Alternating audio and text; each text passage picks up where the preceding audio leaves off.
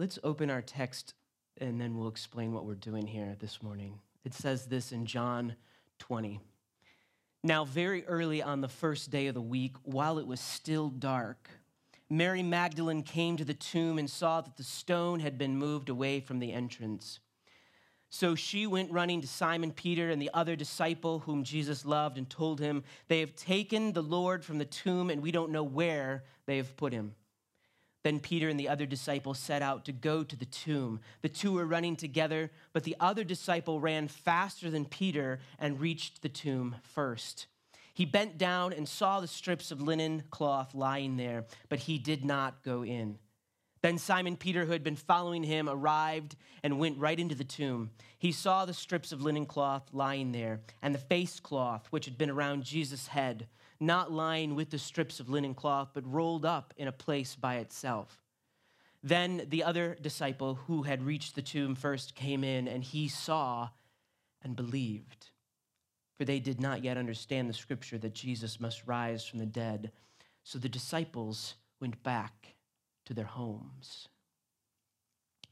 This is our last week of this series where we have been encountering Jesus one-on-one.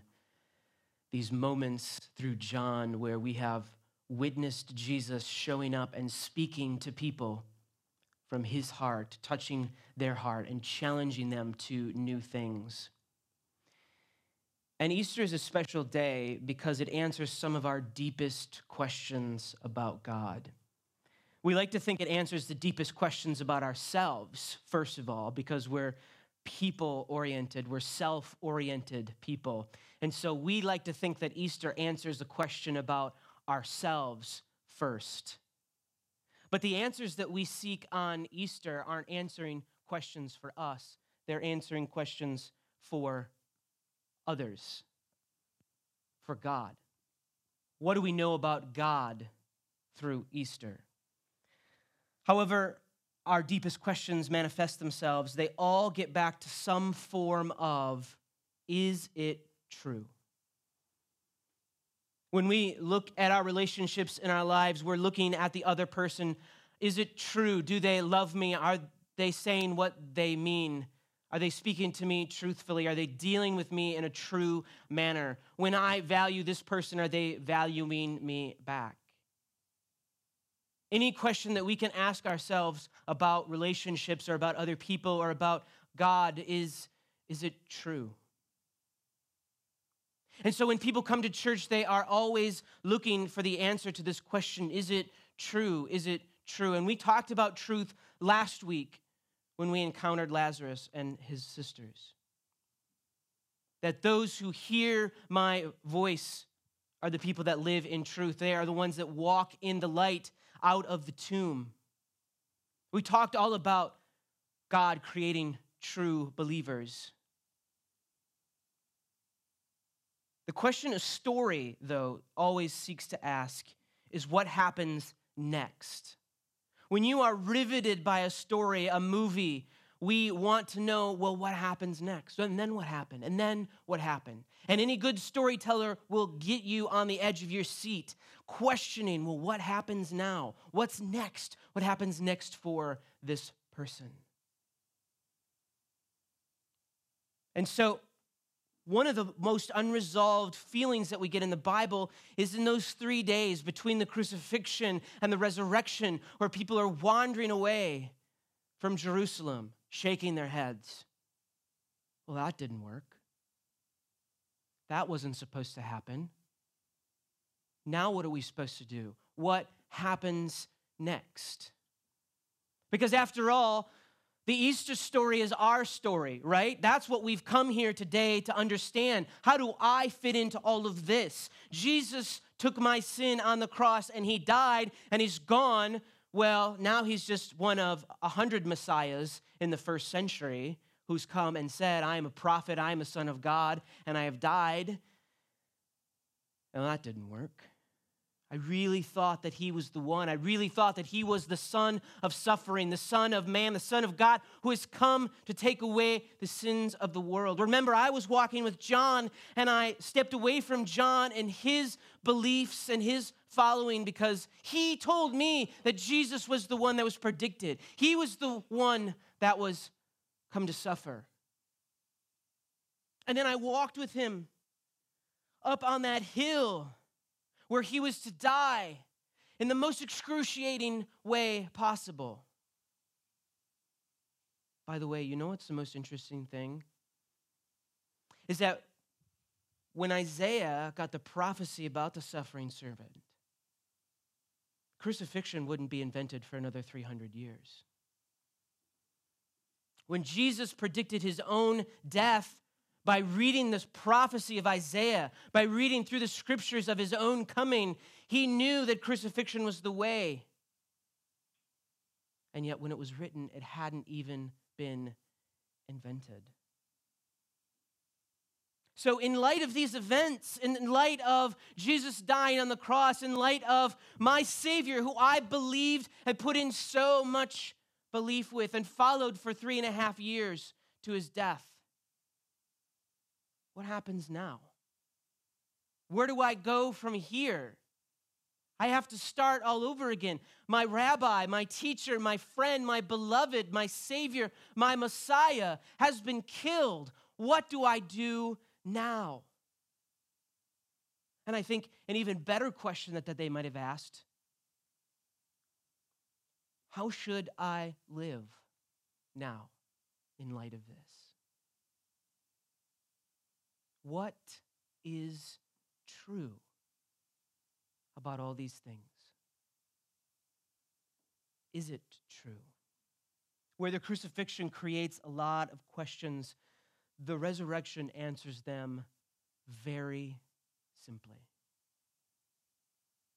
That we get stuck in these questions. We can't move from crucifixion to resurrection as people very easily. And so a lot of our lives, we just stay at the crucifixion and ask these questions. Well, is it true? What should I know? How should I live in light of what they've done to my Savior? But this is a story this morning about a woman who went running. A woman who had an encounter with a person who goes running to other people to tell her what she's seen. Because these disciples, they were seeking answers. Now, the first thing I want you to notice about this passage is how many people were out for a run. There are a lot of people running in this story. Mary Magdalene goes to, and according to the other Gospels, there's a lot of other Marys in this story. There's like 6 people maybe that we can count that go to this tomb in the morning because they're doing what they want to do to honor the body, which is prepare it for long term. They've brought spices, they've brought smells, they've brought balms to soothe the body. And she's just following through on how she wants to honor her Savior. But she notices something's wrong, that the tomb is open, the stone has been rolled away, and this is a cause for concern. This is a cause for urgency. And so we need more help in this situation. We need more people. We need more eyes on this. So she runs and goes and gets 2 other disciples. Probably all of them came, but John only talks about 2 of them. And they come running back. Maybe the others will understand what has happened. And if someone stole the body, they can help track it down. Notice how she's very confused about what's happened here, that it's still early morning. And this is a metaphor for her as well, that not only is she in physical darkness, but she's standing at the tomb under the darkness of her mind, confused about where the body has gone. Where have they buried my Savior? Where is my Lord? And so we ask, what happens next? How should I live in light of this information? How should I now go and move from the tomb to the disciples? Let's bring the disciples back. But it's clear something has happened that demands urgent action. But why run? If Mary brings you news that the body's gone, why run? The body's already gone. What's running to the tomb going to do for you? What's it going to do for the situation? Why not just casually saunter over there? The body was suspected stolen, so did they expect something to change with the speed at which they moved? Would that have changed where the body would suddenly be? If we're at the playground playing and we hear a scream, a cry of someone's fallen, what do? We stand up and rush to aid. When the towers came down on 9/11, most of us remember the stark images of first responders and emergency services running toward the burning rubble, running up the stairs to reach those who might be in need. Or when we hear of a shooting, we see emergency personnel running into the building, not away from it. And our goal as people of God is to remember that we are running to something and not from something. American writer and humorist James Thurber wrote, "All human beings should try to learn what they're running from and to and why." So notice the difference in direction. We can become Christian in a few different ways. Are we running from our past? A fear of punishment? Are we worried about a life of futility? That if we don't become Christian, then things will be worthless. They won't mean anything. That's running from something to become a Christian. That's running from a past to a new life. But Jesus calls us to something greater. He calls us to run to something. If we are Christians, we need to be running to Jesus if we want to feel anything worthwhile. We're running to get into heaven. We're running to have a better life. Or is this a response that changes everything for us? A response from Jesus where we've now decided that I've done running from things. I want to run to Jesus. Each week here at this church, we run to Jesus.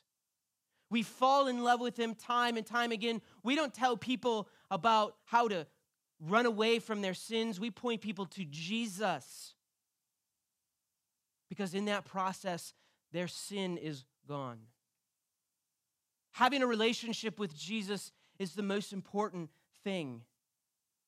It changes everything that we do. But running towards Christ means we run with urgency to right the wrongs of the world, to outdo each other in love, to prevent injustice. We're not just running toward Jesus. We're running toward everything that he loved. We're running toward everything that he kept precious to him. The people that he loved, those that hungered and thirst after righteousness, those that mourned, those that seek after him. We don't just run toward Jesus.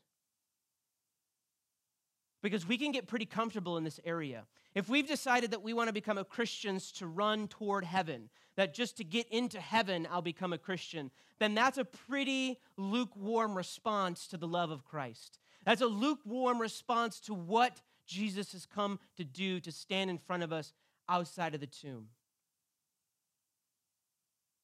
It's this latent Christianity. It's this passivity in Christianity where we're like, yeah, I'm comfortable. I'm running towards Jesus. I'm in love with him. He is a great guy. But that's where it stops.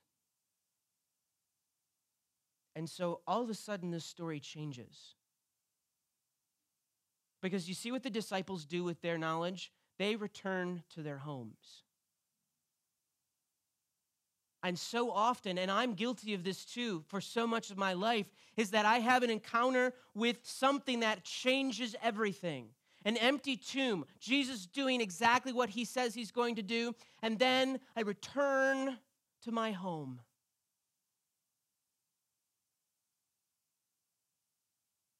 That doesn't change lives.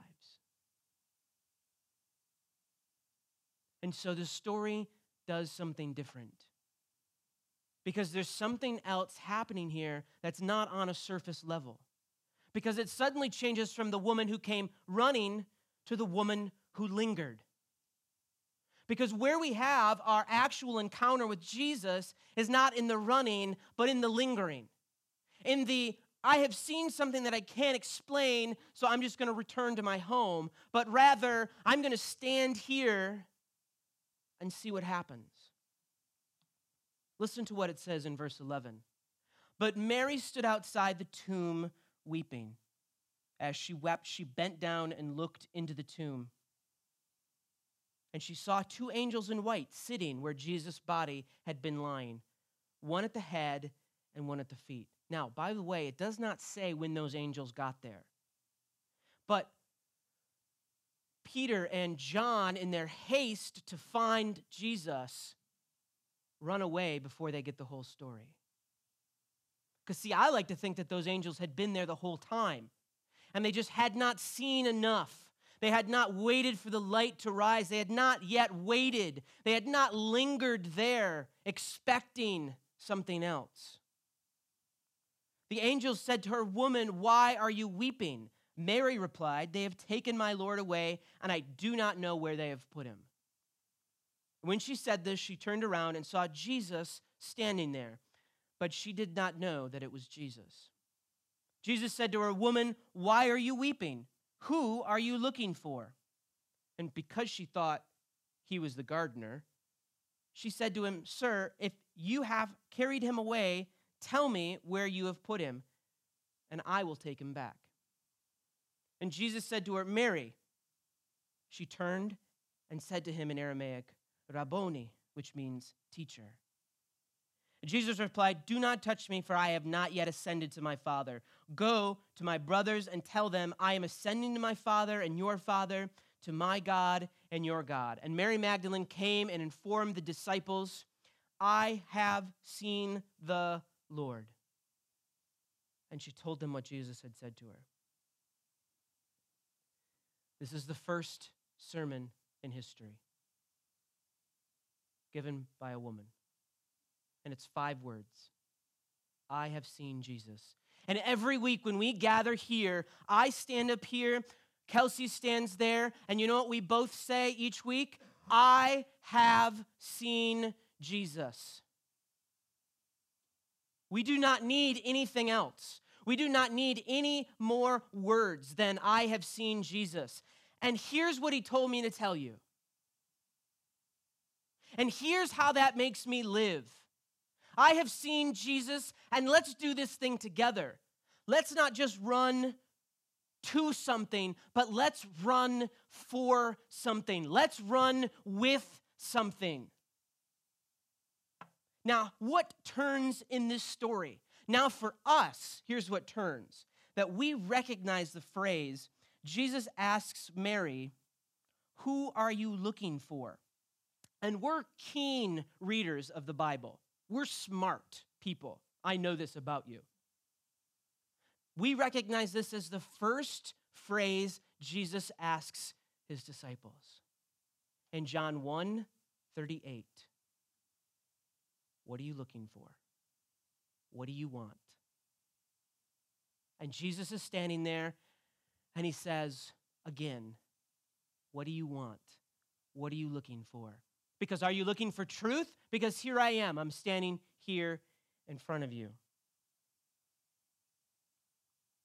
But what changes for Mary, though, is when Jesus speaks her name. Mary. There's only one way our Lord can talk to us, and it's deep in our hearts. It's an encounter with Christ that we only recognize when he says our names. There's a radical new presence of the risen Christ that connects to the memory and the intimacy of her relationship with Jesus. And us human beings, us people of earth, we're seeking and questing for fullness of life. And John presents Mary as our patron of seeking fullness. John makes it clear that what humanity truly seeks is what Mary found in that cemetery. the risen Christ, the light that shines in darkness, the embodied glory of God. And this is why Mary Magdalene's example is so instructive. She remains, she lingers at the tomb, and she gives voice to her grief to whoever will listen. Sometimes we don't think that we can do that in the presence of God. Sometimes we think that we can't go that way. We can't be sad. But Mary stands there and weeps and is in tears, and she's confused and questioning what happens now. Is this true?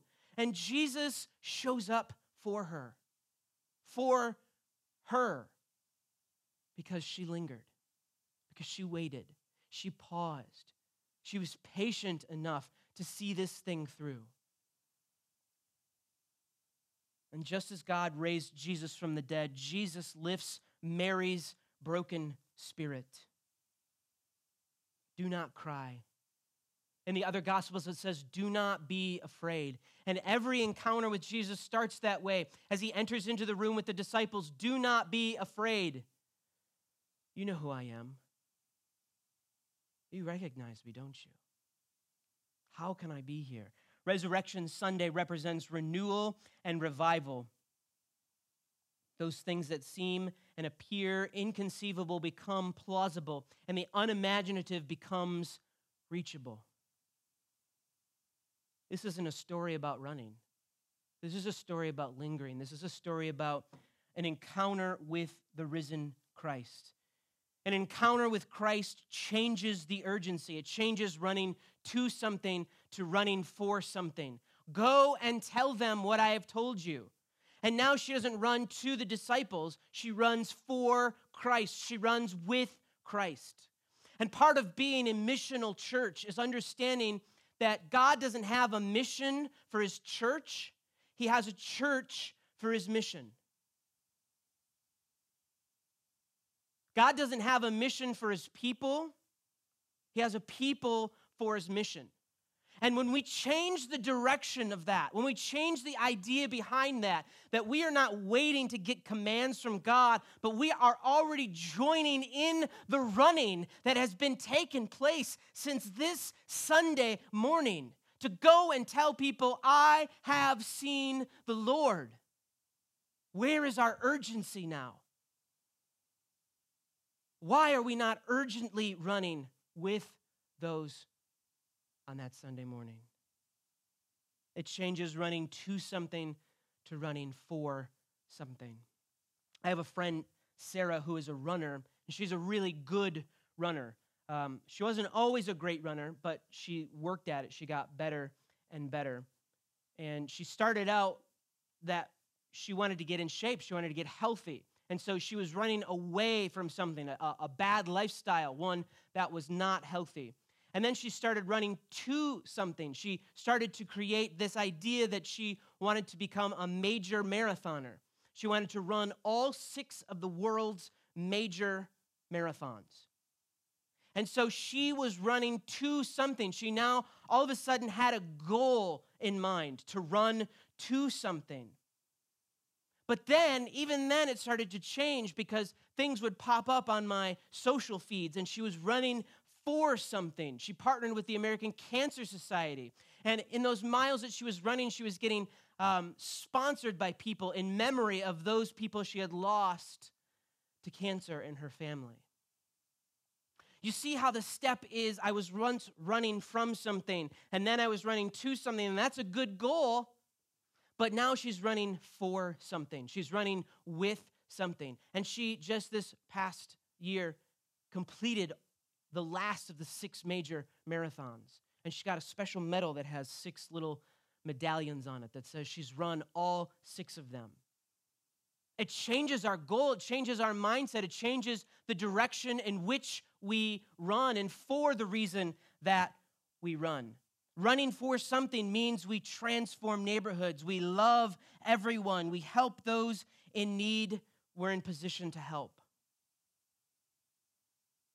I want you to imagine a scenario. You're sitting in a cafe, a coffee shop, and you're just there enjoying your avocado toast for the morning as you normally do, and suddenly through the door bursts this man who says, "I've got great news for you. It's the best news that you could possibly imagine."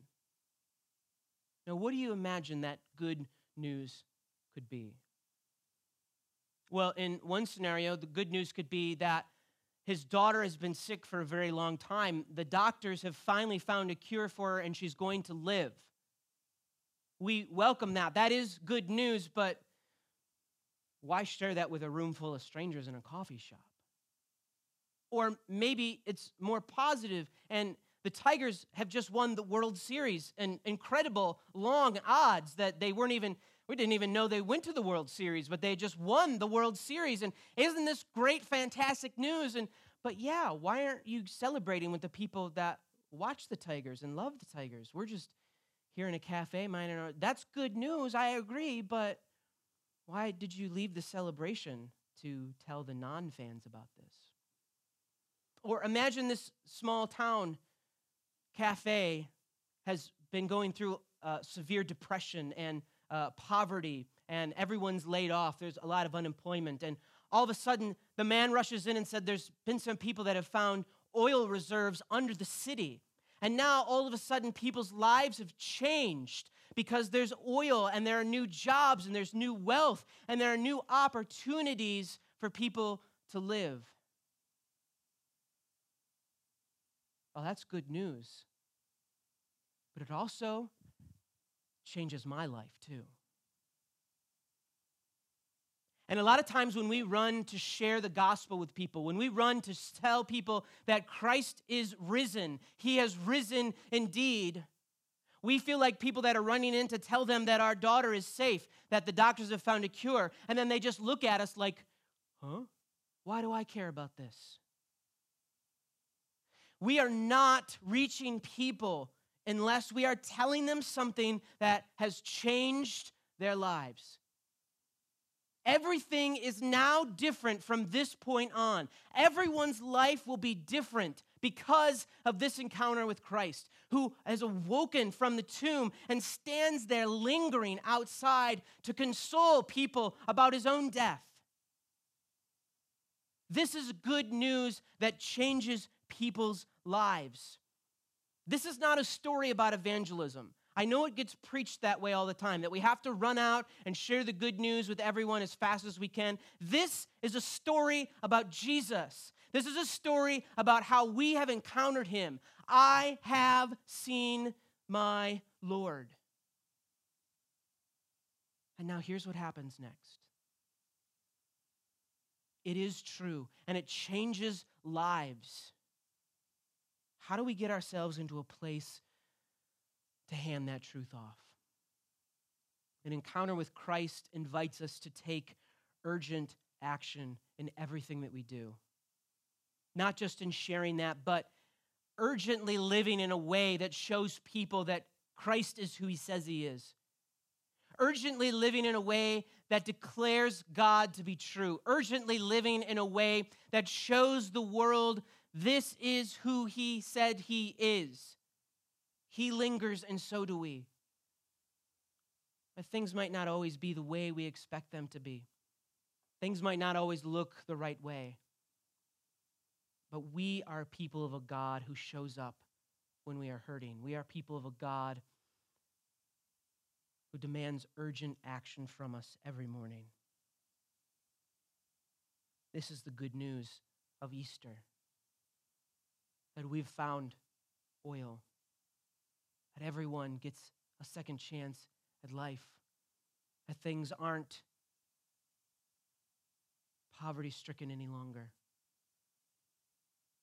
We get to live in a new way